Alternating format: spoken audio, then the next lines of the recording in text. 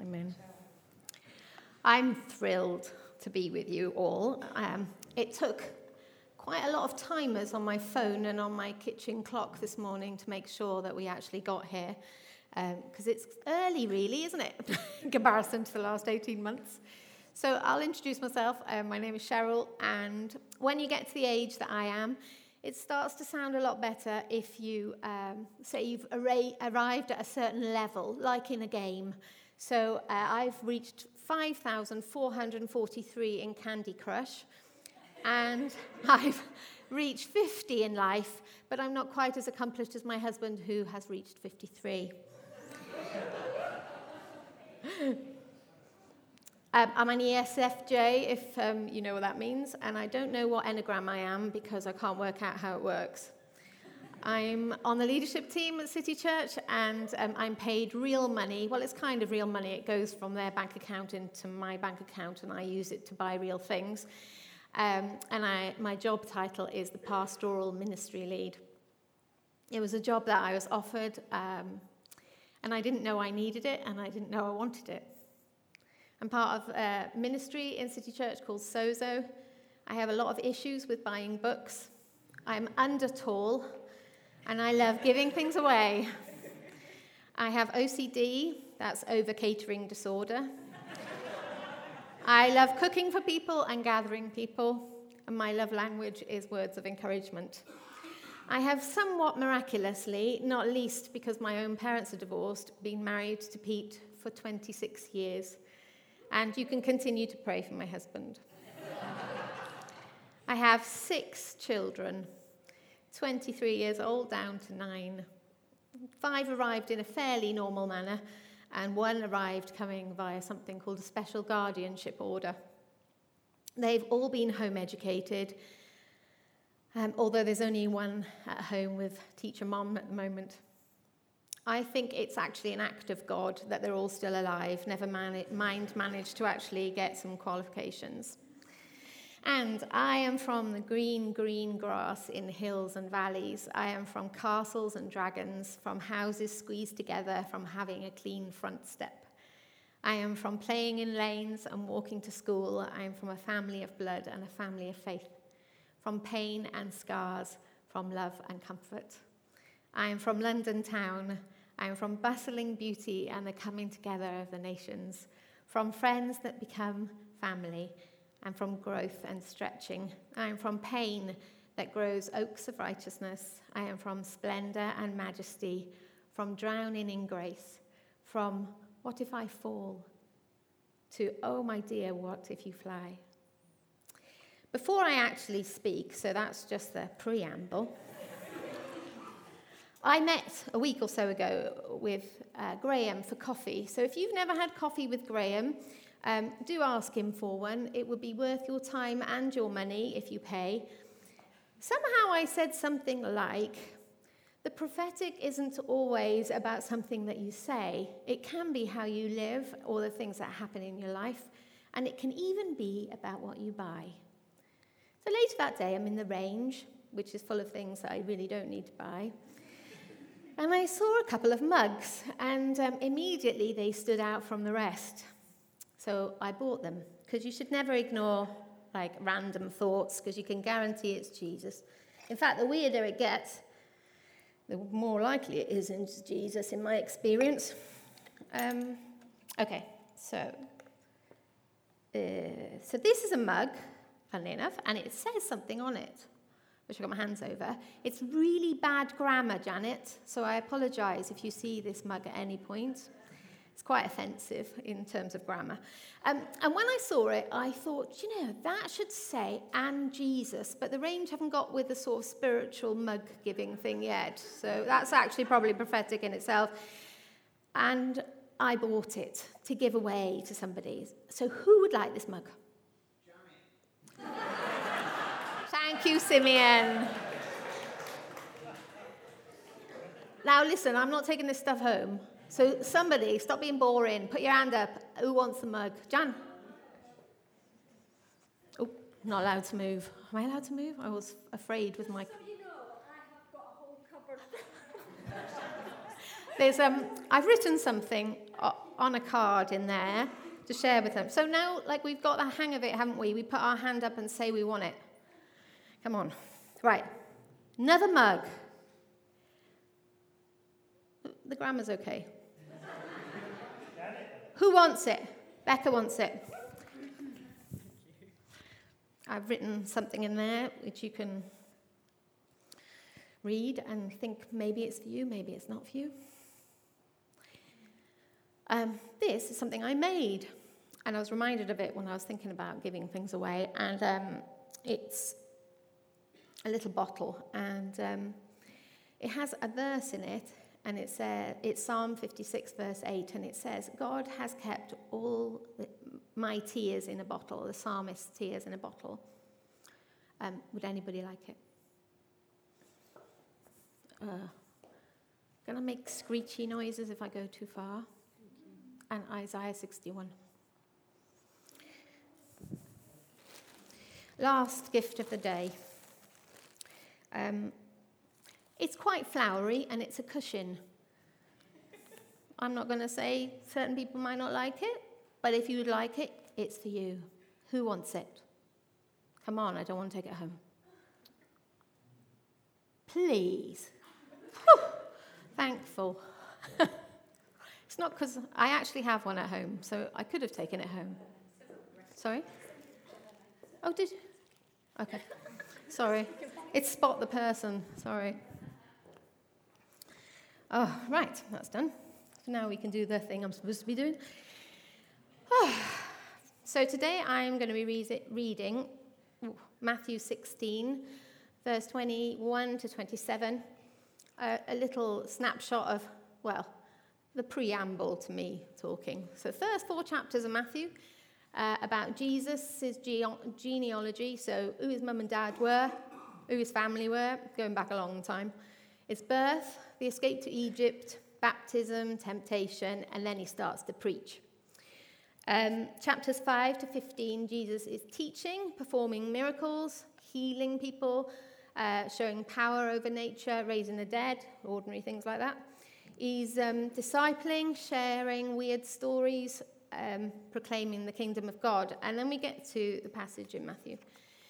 And it says, from that time on, Jesus began to explain to his disciples that he must go to Jerusalem and suffer many things at the hands of the elders, the chief priests, and the teachers of the law, and that he must be killed and on the 3rd day be raised to life.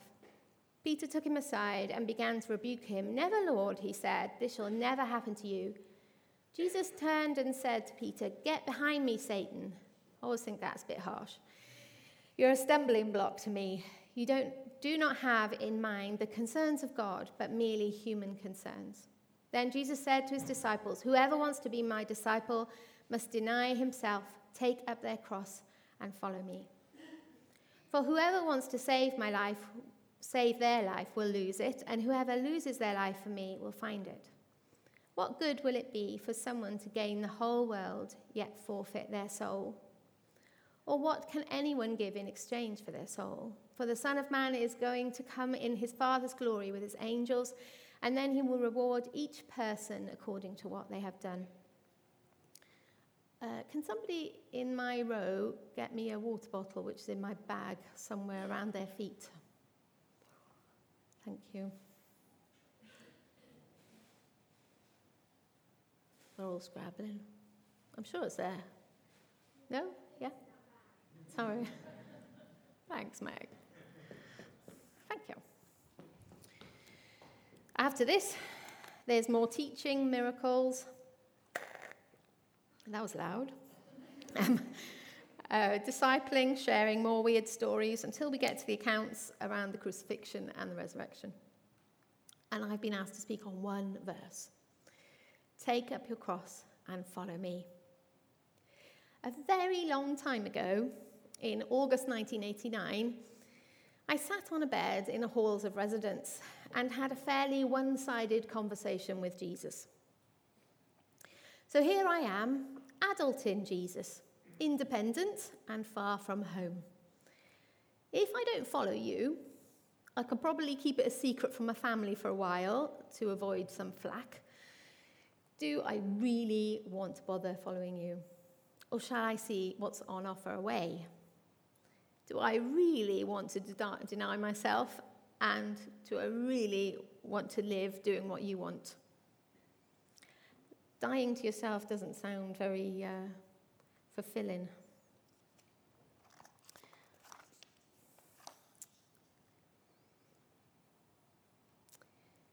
There's not an almighty noise from heaven at this point.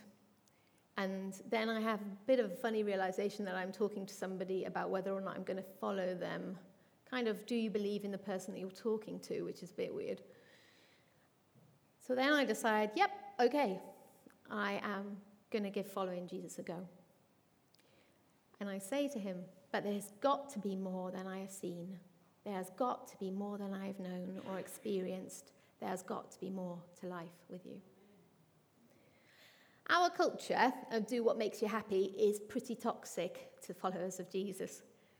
We are actually not called to do what makes us happy. We are called to live for him. We're called to do what glorifies God, and following Jesus is definitely not always happiness and sunshine. It's often, I was going to say sometimes, but often there are things that are hard work and take dedication. But we're doing those things to a God who knows what's best for us and what will give us life. He says, do this. I say, I don't want to do that.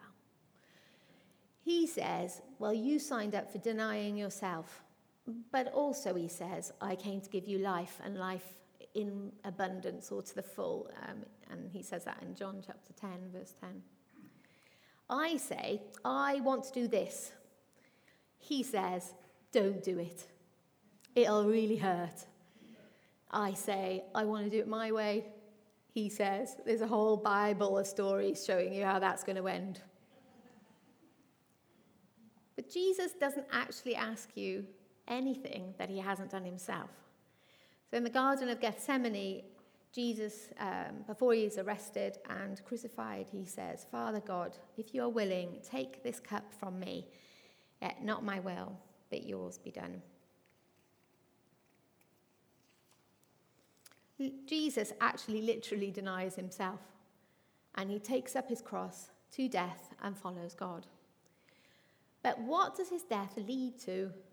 To quote a song, it's the greatest day in history. Death is beaten. I am rescued. Jesus is alive. The empty cross, the empty grave, life eternal, Jesus has won the day. Our own death to self leads to resurrection with him.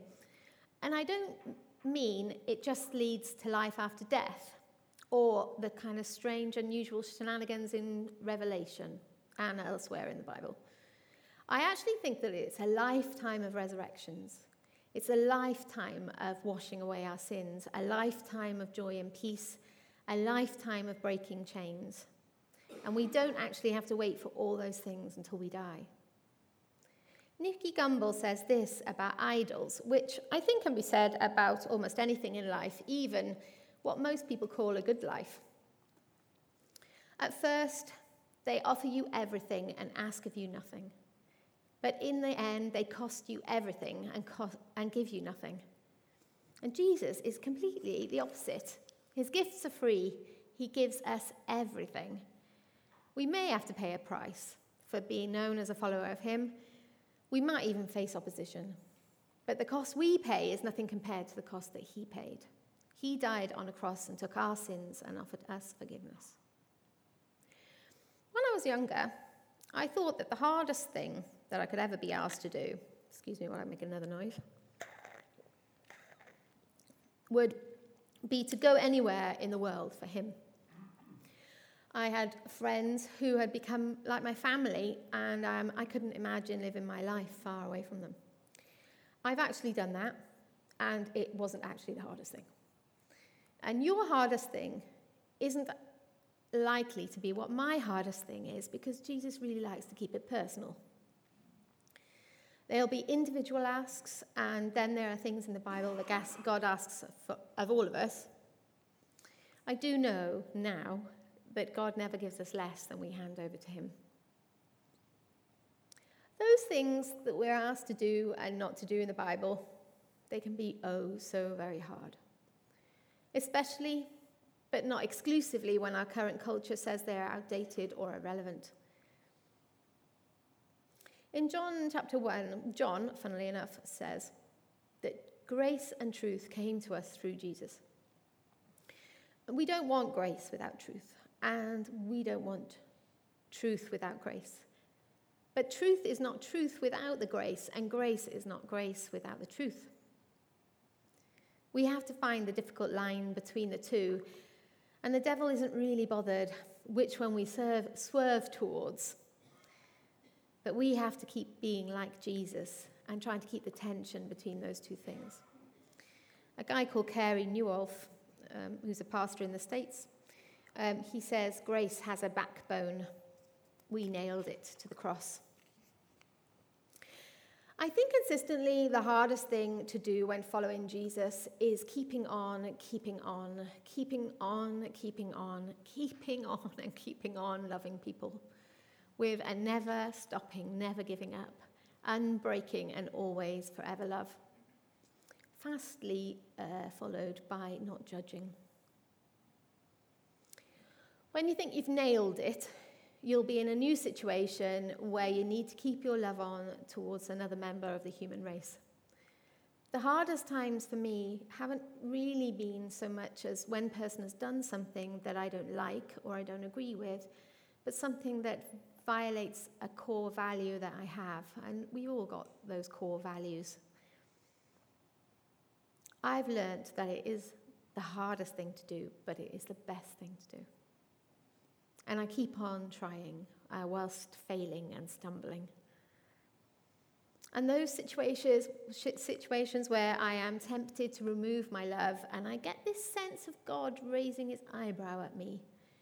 There was a meme or something on Facebook once where it said in the caption, I don't know why all these mums scream at their children, and probably dads too, because when I was little, my mum just used to have to raise her eyebrow at me, and I knew I was in trouble. My kids say that I have this magic power as well, which I'm not sure whether I'm pleased about or not pleased about. But God definitely has this way of raising his eyebrow at me, Cheryl, and I know that he's doing that. I don't even actually need to look towards him. I can tell. I keep on going, and I keep on reaching out. Not necessarily straight away, actually. Sometimes it takes a while for me to get myself into gear. And I pursue people. I pursue love, because that's exactly what God has done for me. What would I say to that young adult sitting on a bed way back in 1989? Apart from moisturize and take better care of your teeth. I would say that it's worth it. And I would say he is worth it.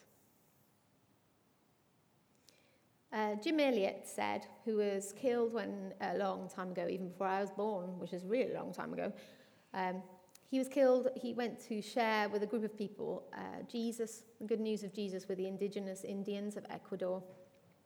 He says, he is no fool who gives what he cannot keep to gain what he cannot lose.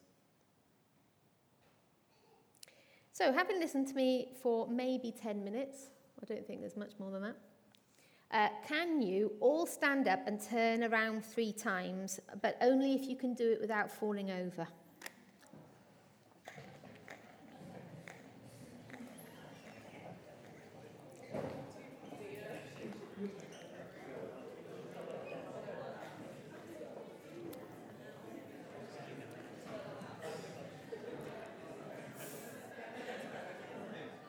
So some of you will be wondering if it's a weird cult thing that we do every week at Seja. Actually, it's more to help those of you who are nodding off reawaken, and if you have some death of blood flow to bits of your body, to bring them life again. Right, tell the person next door to you what your favourite animal is. I'll tell you mine. Well, I'll tell you 2. One of mine is a duck-billed platypus, and the other one is a narwhal. Right, tell the person next to you.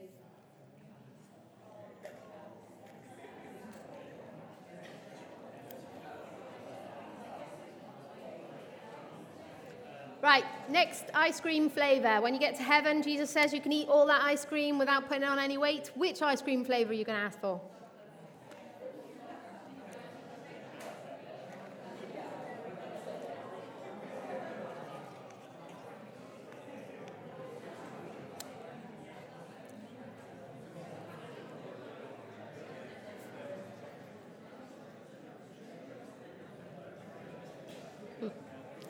My favourite ice cream flavour's probably got too much cream in it and some sort of caramel.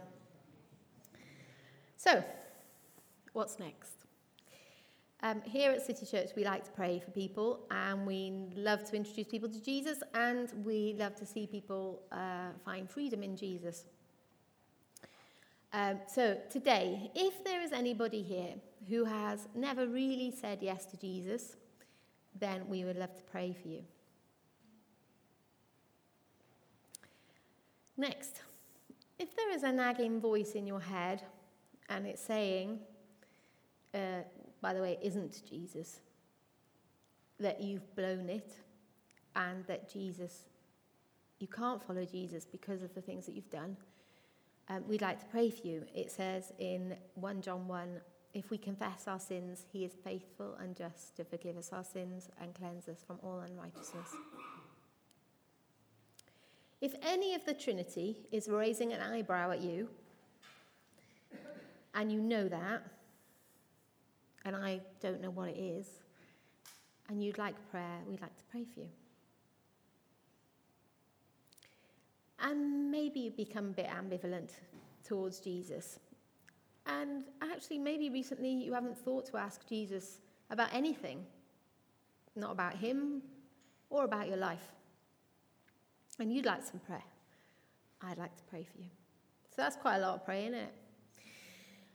So I would love to pray for you, or I will find somebody else to pray for you. So that means you can come out the front if you would like to. If you think, boy, I don't think I want to do that, that's all right. You can ask people around you to pray for you, and you can even ask somebody across the room to pray for you, but you are actually going to need to get up and go and speak to them because you can't shout across the hall. If you're just feeling like, oh my days, I can't do any of that, you can do it at home too. Sometimes we feel like we've got to do it in the moment, or that moment's gone forever. But Jesus' moments, well, I like the fact that Jesus is outside of time, so you can't really miss that moment because he's always there anyway. But I think sometimes it's helpful to have someone with you when you feel that you need some sort of prayer. If you would like to come up the front and pray, that would be fabulous. If you don't want to, that's also fine. And while I do that, if there is anybody, we do have some questions for you to think through. If they're up. Yeah, so the first one's nice and light and fluffy. Hopefully not too intense. What good thing has happened in your life this week? Now, don't get over spiritual. We sometimes feel like when we're in a church service that we've got to say something about Jesus. Well, it can be that you've discovered your new ice cream flavour. It doesn't have to be, I think personally Jesus is in all ice cream flavours, so I don't think it's separated from Jesus. And then what we do when we've done light and fluffy is plunge like a submarine and go, is God putting his finger on anything in your life? And what are you going to do about it? It doesn't mean that you have to tell them what you're going to do about it now, but maybe you tell the people around you what the next thing you're going to do. Sometimes I think we can get stuck in a bit of a, oh my days, we've got to find, we've got to plan the whole thing out. But sometimes we just need to decide what the next thing we're going to do is. So this is the point where you can get up and talk to people across the room. You can talk to somebody next to you.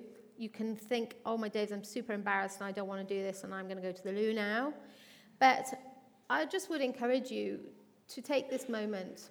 Sometimes vulnerability begets vulnerability, and it can be the start of something really precious in our own life when we share from our hearts, and when other people share and share with us. It's a privilege to hear the vulnerability of people's hearts. So Go, speak to someone next to you, speak to someone across the room, get in. You can move all the chairs because we've got to move all the chairs at the end anyway. And if you want prayer, you can ask someone next to you, someone across the room, or me.